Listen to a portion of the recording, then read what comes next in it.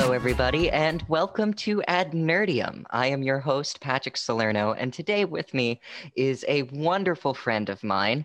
She is an author. She's been so for 20 years, has written over 50 books.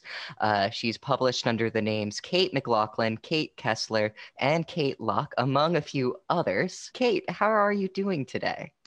I'm doing so great. It's been so long since we've chatted. I'm so happy to be here with you. This is fabulous.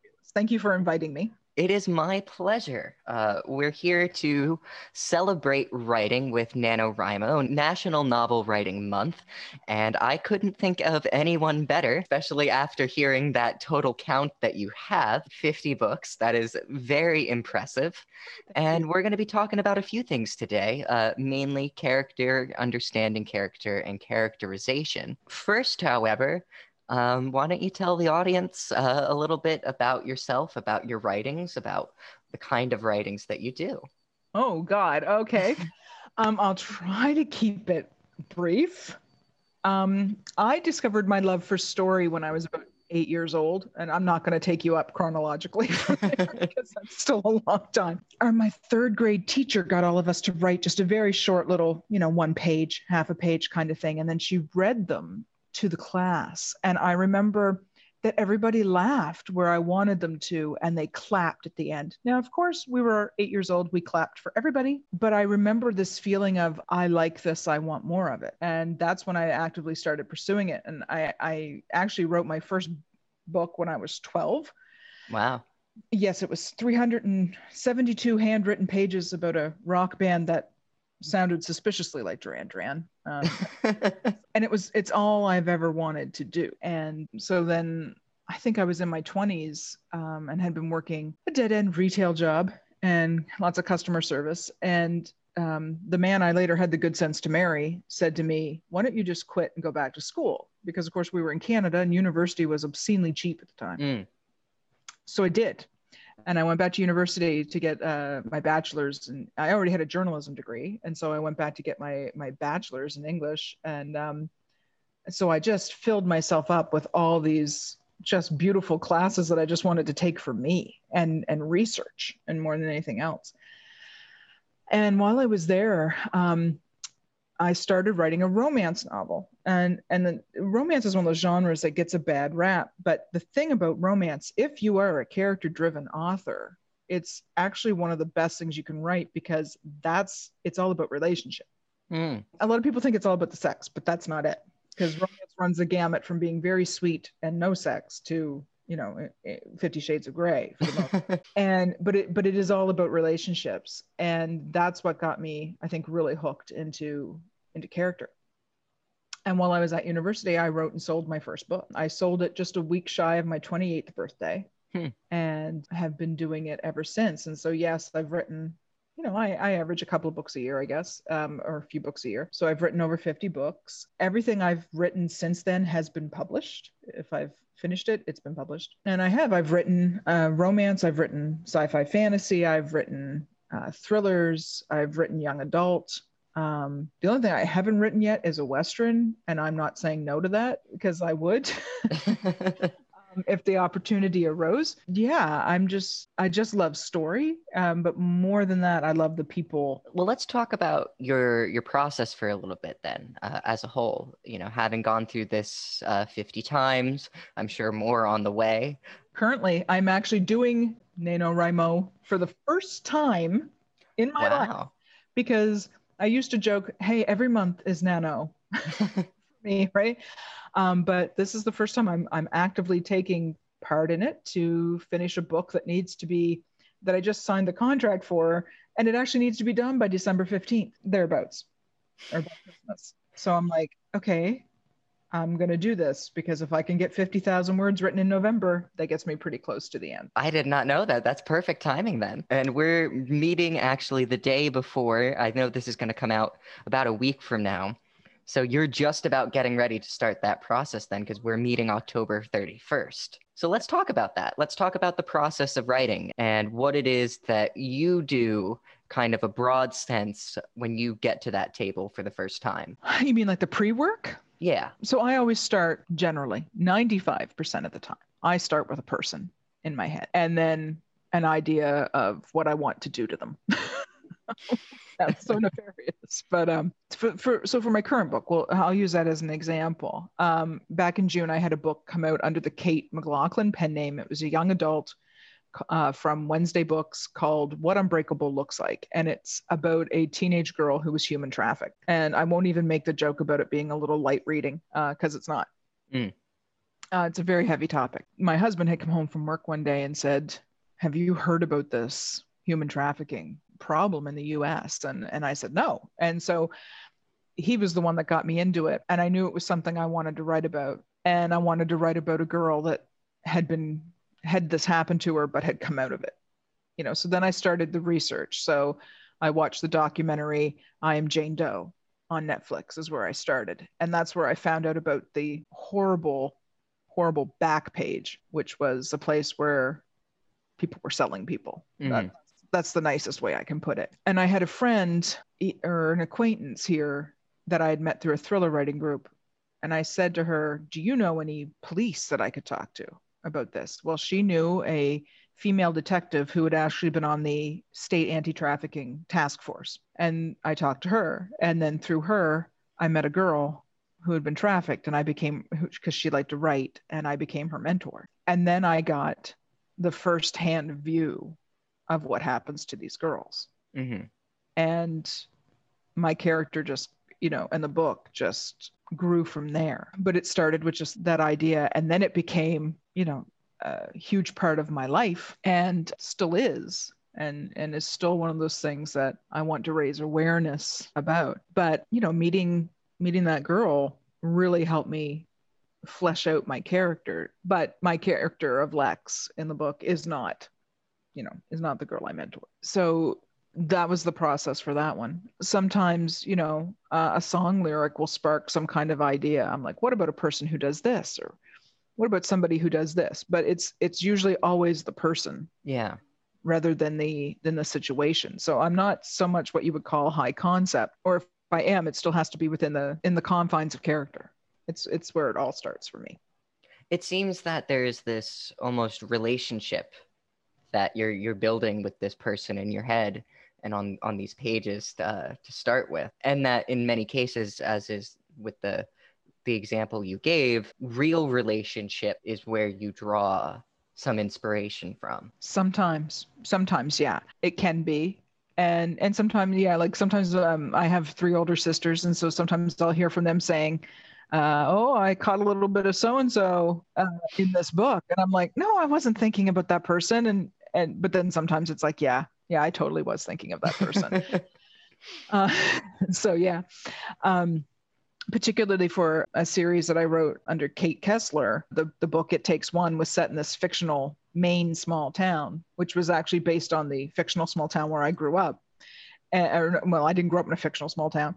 Grew up in a small town. And so there were some characters that were very familiar, and some that were amalgamations of real life people, and then others that were completely made up. But I find that creating a person in my head, people make that kind of assumption like, oh, being a writer is like being God. And I guess maybe in some way, because you do get to make people and worlds and that kind of thing. There is something very satisfying about being able to create, life in your imagination, and then just be able to watch this person bloom and get to know them. Because, they start off, some stuff about them. And then as you're writing them, they reveal more and more and more.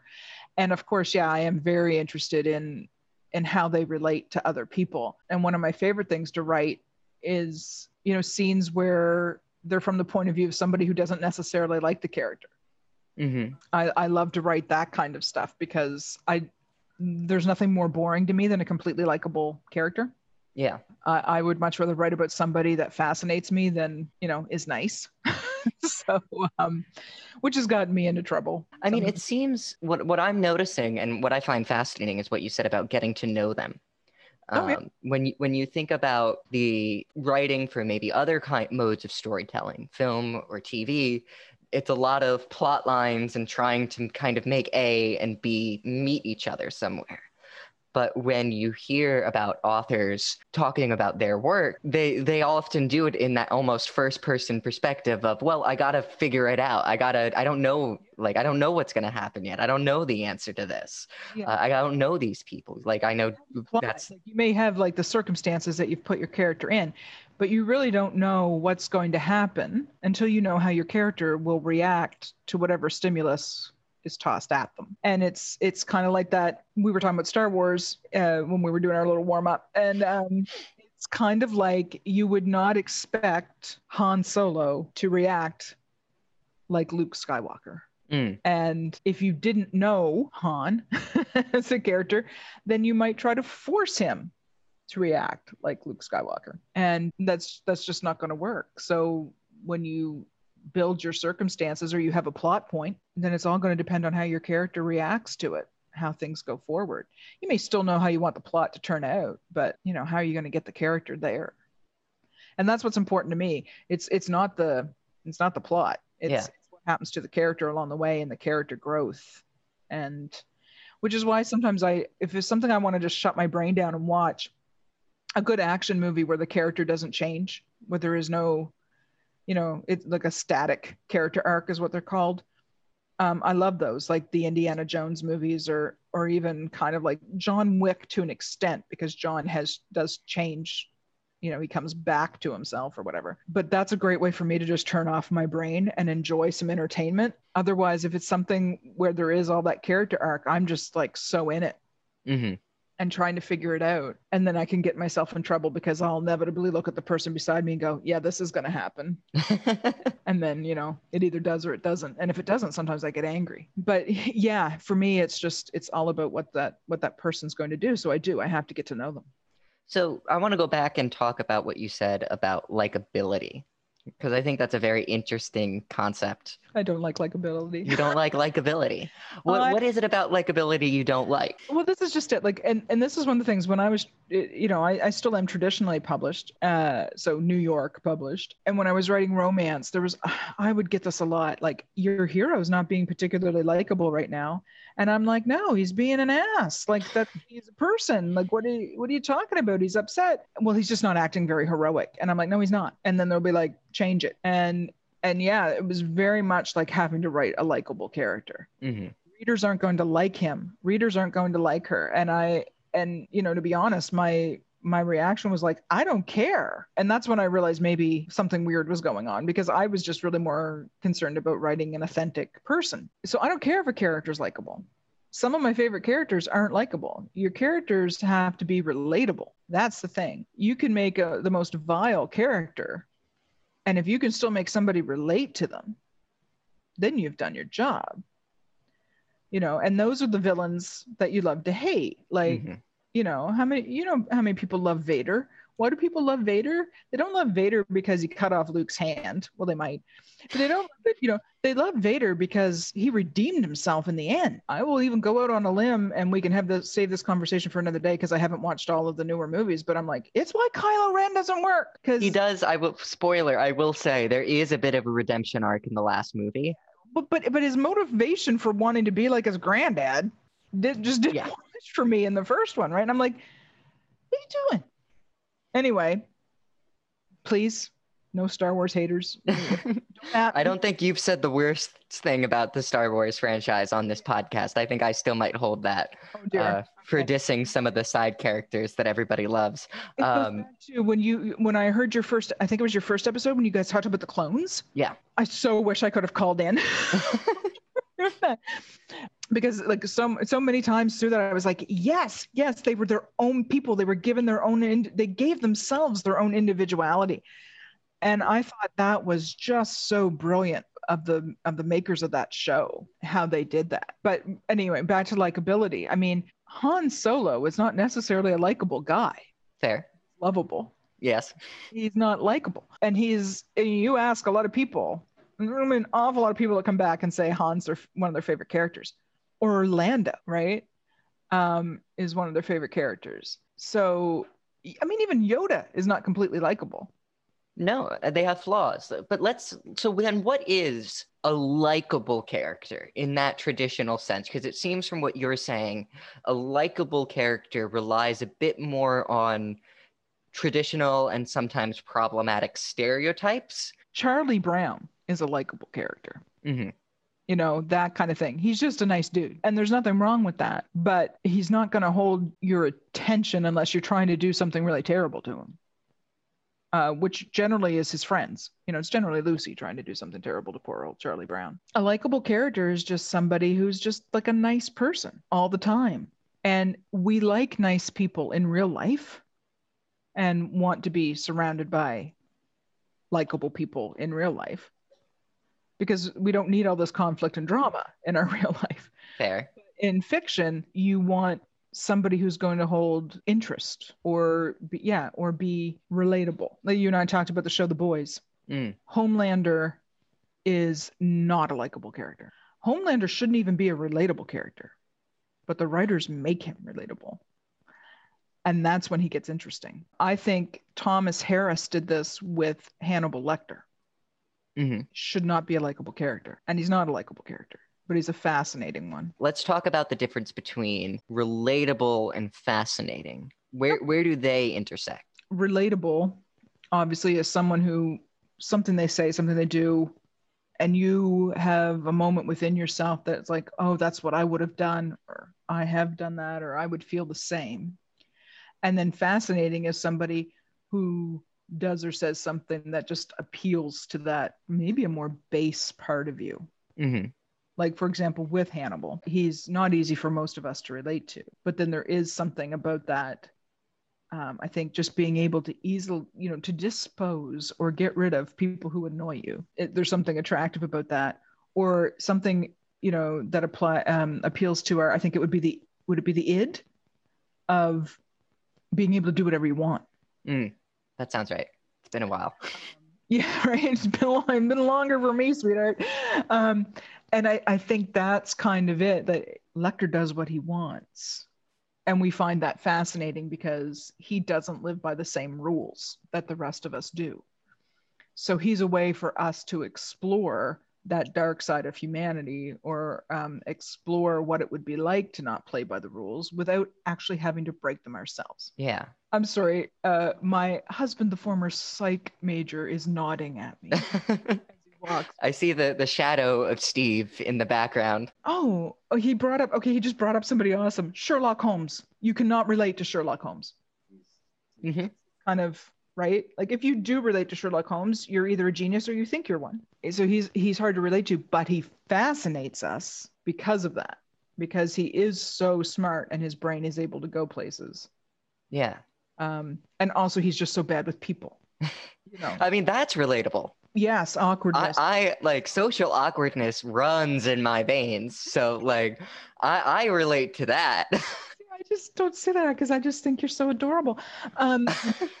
Yeah, like, but that would make you a relatable character, and also greatly enhance your likability. I know I'm talking a lot about serial killers, but also the character of Dexter, and I'm talking TV because I haven't read the books. From the Dexter show. Yeah. Okay, my younger Nickelodeon brain is thinking Dexter from Dexter's Laboratory. Oh, did he? So, was it Michael C. Hall who played him? Oh, I don't remember. Played Dexter in the TV show. They did something interesting because normally he, as a psychopath, would not be a relatable character, but they made him relatable in that there was something inside him he was fighting against. And I find that very interesting. And then they also turned that on its head, and made him fascinating in the fact that he was then taking down people like him. Yeah. So there's something interesting about that, going against your own kind, and I'm making air quotes, and then also still being relatable when the person shouldn't feel relatable. And again, I said that to you, they do that with Homelander, some in The Boys. Like, there are moments where you're just sort of like, oh, I actually feel for him. And that's what it seems like it's about. Moments. About finding those moments in each character to say, there's more to this person than what you're seeing now.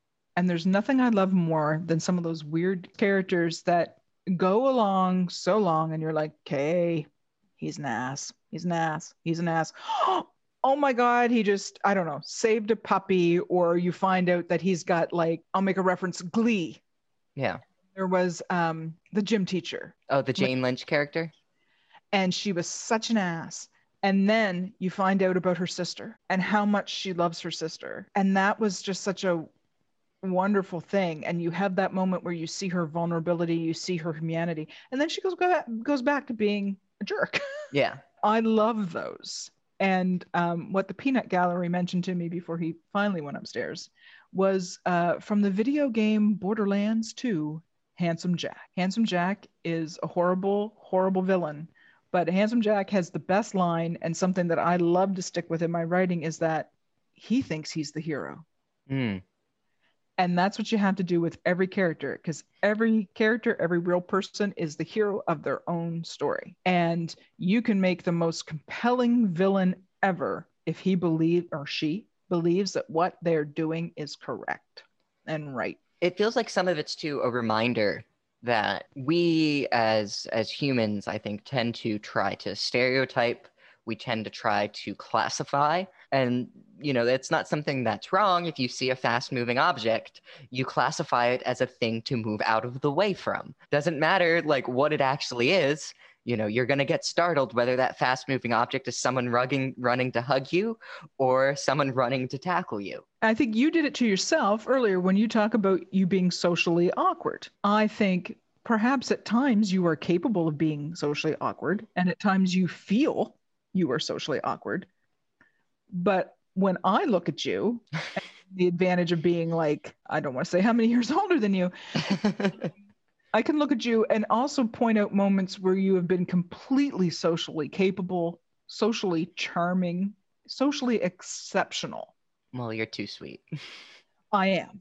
I'll take that. But even though you're saying that, okay, yes, I have my times when I can be a very lovely person. I also have murder fantasies. Is that why you're a writer, to get those out? Very dark corner of my brain. I'm human. And so that's just it. Nobody is completely likable. Those things can be very disconcerting, though. The moments of likability for characters. Mm-hmm. I'm reminded, I haven't finished the 3rd season, but Man in the High Castle. Yes, I don't know. I forget what season we're on, but yes. And there's the character John Smith, you know, a real old-fashioned Americana, but he is like one of the leaders of the American Nazi Party. Right, that's Rufus Sewell, right? Pardon? Rufus Sewell that plays him? Yeah, Rufus Sewell or Sewell. Swell or something like that. Brilliant actor. Brilliant. And yes, I love that you bring him up, because you have moments with him, don't you? And there's moments, yeah, he loves his kids. He's willing to break the rules to try to save his kid. He believes he's right. And he believes he's right. Yeah. And for me, one of the most compelling characters on there was the older Japanese man. Yeah, Minister Tagomi, I believe he was a minister, played by Kerry Tagawa. Yeah. So it wasn't like, what's her face there, the main character even, that was so fascinating for me. It was the guy she got mixed up with there, whose father was actually high up in the Nazi Party. I found him fascinating because of the struggle that he seemed to be having, you know, within himself. And those are the things that I find appealing. And one of the best things you can do to me is, like, if you can make me feel for somebody that that goes against everything I morally stand for, I'm going to hug you. And then probably, you know, want to, in that dark corner of my head, want to punch you in the face. But yeah, that's what's brilliant. And what I aspire to do at some point, you know, hopefully someday, was I would love to write that character where somebody looks at them and goes, they're morally repugnant and I still feel for them. It's something that I think that show did very well, is it showed all of the characters, even the main character. No one was good. They were all really willing to do terrible things to stop the people they thought were more terrible than them. Yeah.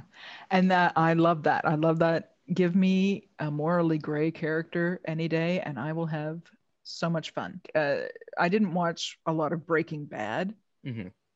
but I think that's also part of it. Like, I did watch the first episode, and here you see this man who is sick and got this diagnosis and mocked by his students. And of course, who's not going to root for him taking some of his power back? Yeah. And doing what he can. Yeah, there's that. But like the perfect character, nobody wants to read about a perfect character. I think what compelling characters can do is serve as a reminder that while these actions might be bad, and the characters might be morally, ethically, or legally bad, it is a reminder that in almost every case, there is humanity behind it that is causing them to be that way. Whether or not that's justified is a different question, but there's an authenticity to them at the very least. That's why Lord of the Rings was not about Aragorn or Arwen. It's about Frodo, this flawed little dude who's just trying his hardest. Yeah. Aragorn, well, he's just too good. He's going to do the right thing no matter what. Well, there's no conflict in that.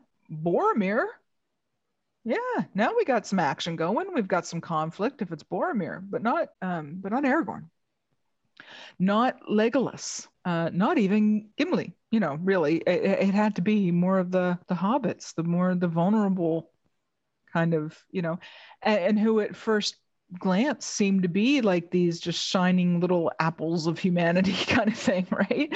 Like, oh, they're such good people, blah, blah, blah, blah, blah. But you needed Frodo's doubt, and that's why stories pick those characters, and some of those really good ones are left on the sidelines to be mentors. Or yeah, it seems we had this relationship and this balance between this concept of likability, this concept of relatability, and this concept of authenticity that all kind of merge and mix as you're developing and creating these characters and getting the outside influences from the editors telling you to change certain parts. So there's a balance between the three. How do you juggle that? I do what they tell me. Sometimes, or it depends. If it's something I feel really strongly about, if I really feel really strongly about it, then I'll fight for it, because ultimately it's my intellectual property. Mm-hmm. Name's going on it. But sometimes, if it's going to be a breaking point, well, then sometimes you just have to give in or pick your battles. Or I try to find a way to still do it in a way I want to do it, but maybe take it down a notch. Yeah, but sometimes it is hard when you have somebody telling you, and I don't blame editorial, because the job of editorial is to make the book as appealing as it can be to the broadest audience, because they want to sell a lot of books. They want, I want to sell a lot of books, but I find as I get older now, I'm getting more and more like, I just really want to write what I want to write, and maybe somebody will find it and like it. So I'm getting more interested in those gray characters, because I do think there is an awful lot of us. If you look at what's available to us on or what's been popular in the last 5 years and gaining in popularities, I think that's what viewers and readers want. They want people that are more accessible. They want to watch the struggle. They want to watch the conflict. Perfect people don't have struggle. Perfect people don't have conflict. It's like that old adage, people watch like some of these shows to watch beautiful people fail, because we're all just, if you pardon the expression, we're all just assholes in a lot of ways, in a way. So that's why we love tabloids and internet gossip sites and things like that. Why we love to hear horrible things about celebrities. The relatability in failure. In failure, the satisfaction in failure, because there's somebody that you look at as, perhaps being better than yourself. When I can't, we're all just in this together. And can you imagine anybody who might be more vulnerable in a lot of ways than somebody whose very career is based on what they look like, and all their worth is hung up on that. You can do so many interesting things with that as well. I did a chat the other night, and we were talking about theme, and somebody brought up the theme of what it is to be a monster, which got me so very excited, because that's one of my favorite themes, is what that whole idea of being monstrous, because usually it's humans are more monstrous than anything supernatural. Mm. So, I love to work within that as well. Yeah, I think you just take, I don't know, it's just so fun to take something and turn it upside down, or someone, Mm. and make them different than what people expect, or to explore the vulnerability of them. Like Vulnerability, that's a good word. Brad Pitt is vulnerable about. So let's shift gears a little bit for this final segment, and let's talk about character development. Sure. You have these characters, you start building this relationship with them, trying to figure out who they are. One of the things I look for in stories personally, and I find attractive in stories, is character development. I don't like staticity. Like, I like seeing that change. Like the character arc. Yeah. Where does that fit into your writing, and where do you think new writers, especially those starting NaNoWriMo this month, where should they look for development in their characters? Okay. So first of all, in terms of character arc, you either have a positive arc, a static arc, or a negative arc. Basically, in simplistic terms, what that means is in a positive arc, your character starts off with a lack of something, and by the end of the book has become a better person or is in a better situation.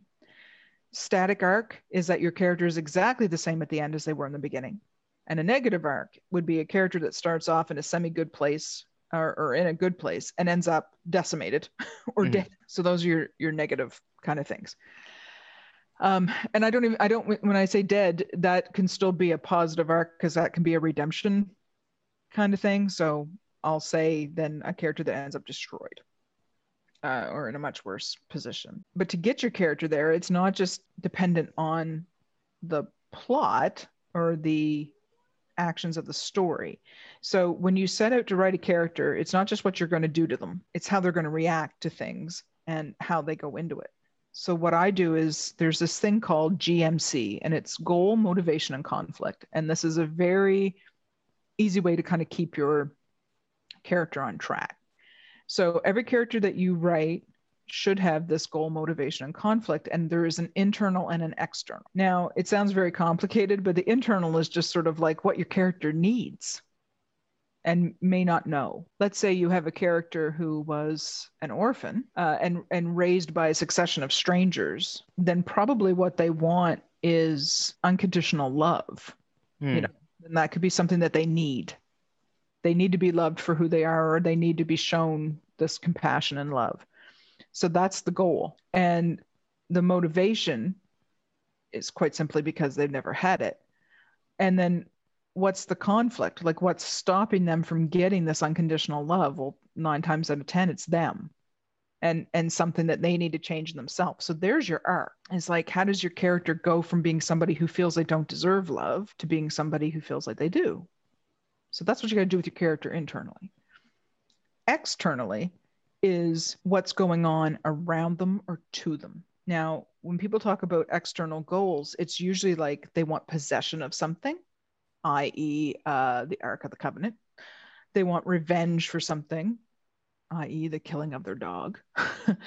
Or they want to escape, or they want relief from something. So, i.e., being haunted by a malevolent spirit or something. And so why do they, again, so that's the goal. Why do they want it? Why does John Wick want revenge for the killing of his dog? Because it was all he had left of his wife. And what's the conflict? And then, the conflict is that, as well, it's this huge Russian crime lord, that he's going up against. Or you got Luke Skywalker, and Luke has a lot of different things that kind of change through the course of it, but Luke wants to know about his father, wants to know about his legacy, that he's got this, he feels like he's supposed to be something more. Well, why does he want it? Yes, because he feels like he's supposed to be something more, because he wants that connection, to his father. Well, what's the conflict? Well, his father's supposed to be dead. Spoiler alert! Yes, spoilers, the big spoiler. Daddy's not dead. Daddy's one of the biggest villains in the galaxy. In the history of cinema. Yes. And my 8th grade Halloween costume. Or 3rd grade Halloween costume. So that's just it. Like, your character has to have this goal, something they want. Harry Potter wants to become a wizard. I mean, maybe Like when he's that little, does he really know what he wants to be? Why? Because it's, his family was or whatever, but what's in his way? Well, Voldemort. Like that's your your external conflict. It's usually a person or a thing or an organization kind of thing that's standing in the way, something that you can physically fight against. Mm-hmm. And the internal conflict is something that must be personally fought against within your own belief system. And then when you've got that, then that gives you all those building blocks, like where your character has to go. And so I often think of the character arc as being that internal motivation for any story. And then the external stuff is more of the plot. It's the plot, is all the steps your character takes to get from where they begin to where they end. So then the two just kind of intertwine like a helix and works towards it. But I do not believe you can have a compelling plot without having, your character have reasons for doing everything they do. Yeah. So, I mean, that's one of the basic theater tenets, depending on the discipline of theater, is that motivation. And why does he want this so bad? Right? And that's just it. That is the basis of storytelling. There needs to be motivation, stake, a reason, as you say. Like it's that weird mix of, because in life, I would argue, there's some things that just happen and you just got to do it. And like the motivation is very limited. But in story, there's that tendency to really make a reason behind the event or the motivation. Because if, it would be boring. We don't want to read about somebody who has to take an exam and he doesn't want to study for it. Unless that person's like, I've got an exam in the morning, and then he gets arrested the night before, then there's a problem. Especially if this exam determines whether or not he's going to get some kind of, I don't know, scholarship or pass or fail or get kicked out of his class or what, then we've got something to root for. There needs to be that conflict, and that either sets the character, I guess the even more simplistic way to put it would be your external conflict sets your character against something or someone else, and the internal conflict sets your character against themselves. And in that, there's the growth, there's the development of facing those challenges. Yeah, either for better or for worse. Yeah. I mean, because you can take a character that's completely, like I would say almost like, I don't know if American Psycho has that kind of thing, but I definitely think, the character starts off and then just kind of spirals, right? And there's that. Like you can definitely do that with a character and just have them kind of spiral towards destruction. And I have noticed there seems to be, this is what fascinates me, is because usually when things are rough and we're having some turmoil in the world, people turn towards fantasy and they turn towards romance. They want that other world, or they want that what they know is going to be the happy ending, right? And I'm seeing an awful lot of like epidemic and pandemic books come out right now. And I'm finding this fascinating because it's almost like people are actually wanting to read about an alternate ending to reality. They need to read about somebody that's in this kind of situation, but it comes out. And I find that very interesting that that's become sort of a factor, because normally I would just be like, okay, now's a really good time to start writing romantic comedies, guys, or light fantasy, that kind of thing. Yeah. So that's been fascinating to me. But well, I think that's a good place to wrap it up. I want to know some of your favorite characters before we go. And some of my favorite characters. I want to know your top 3 favorite characters in either cinema or fiction. Oh God, that's hard. I'm not good with favorites. I'm really not good, but your favorites. Like it doesn't have to be top. Like just pick out some ones that you really like. Most memorable, most relatable, whatever you want to do. Looking at the entire body of work of Star Wars, because I'm going to start there, because there is someone who is like, I would say Obi-Wan Kenobi, because let's talk about character development. Let's talk about authenticity. Let's, talk about likability versus, having to make those real choices. That is a character that I think you can just empathize with so much. And the more you watch of him, the more you realize how much shit he's had to go through in his life. And how much of himself he's actually fighting against. Yeah.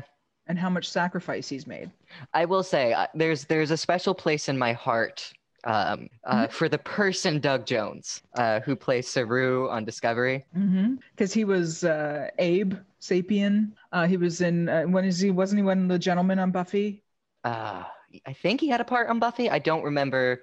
I mean, he had parts, like anything he was pretty much in makeup. Yeah. But he's done Hellboy. He's done Hocus Pocus. What We Do in the Shadows. He's played a part in that. Yeah. And then most recently, Star Trek Discovery as Saru. The actor Doug Jones, if you're listening, I love you. He really does love you.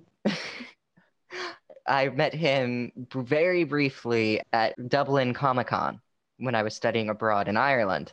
Cool. And it was like the perfect timing. To like his navel though, did you? Because isn't he like 8 feet tall or something? The photo is hilarious because he's bending down and he's resting his hands on my head to put his chin over on, like, to kind of like stack himself on top of me. I'm sure I've seen that picture, but you may have to send it to me because that just sounds too adorable. Yeah, it's a wonderful, like, it was one of my favorite moments because it just so happened I was walking by, and I never do the autograph stuff at cons. I don't either. Because the lines just take up so much time. There's always so many people. But just randomly, the line was empty. And I had just come by at the perfect time. And so I was like, am I going to do this? Is this what I'm going to spend €40 on? And I'm like, yeah, okay. And like, I regret that I didn't meet Peter Mayhew when I had the chance. Yeah. I'm glad you did it. And he was, I mean, just such a nice person. Really caring, very huggy, and I appreciated that because I'm a huggy person too. I've asked him a million questions about Guillermo del Toro, and like for Guillermo's phone number, like work together, sir, that kind of thing. And then it was like it lasted a lot longer than I thought it was going to be, and it was just it was the highlight of the con for me. Thank you so much for coming on the podcast today, Kate. Thank you so where can people find you if they want to learn more about your works? Oh, okay. Well, I'm in the process of getting a new website, but I'm on both Twitter and Instagram as Alter Kates, ALTERKATES, and you can find me on there, and come say hi. Indeed, go say hi. She's wonderful. She's amazing. Yeah, go buy my books. Buy her books. This month is celebrating writers. Buy their books. Buy their art. Thank you for watching this episode of AdNerdium. As always, you can subscribe to the Radio Free George, SoundCloud, and Spotify to stay up to date on the latest episodes. If you want to keep track of what we're doing and all things AdNerdium news, you can follow us on Instagram or Twitter at AdNerdiumPod. If you have questions you want to be answered at the end of the month during our next Stasis Chamber, give us send us an email at adnerdiumpod@gmail.com. There's a theme here, people. As always, I am Patrick. And I'm Kate, of many names. Thanks for watching, everybody. Live long and prosper.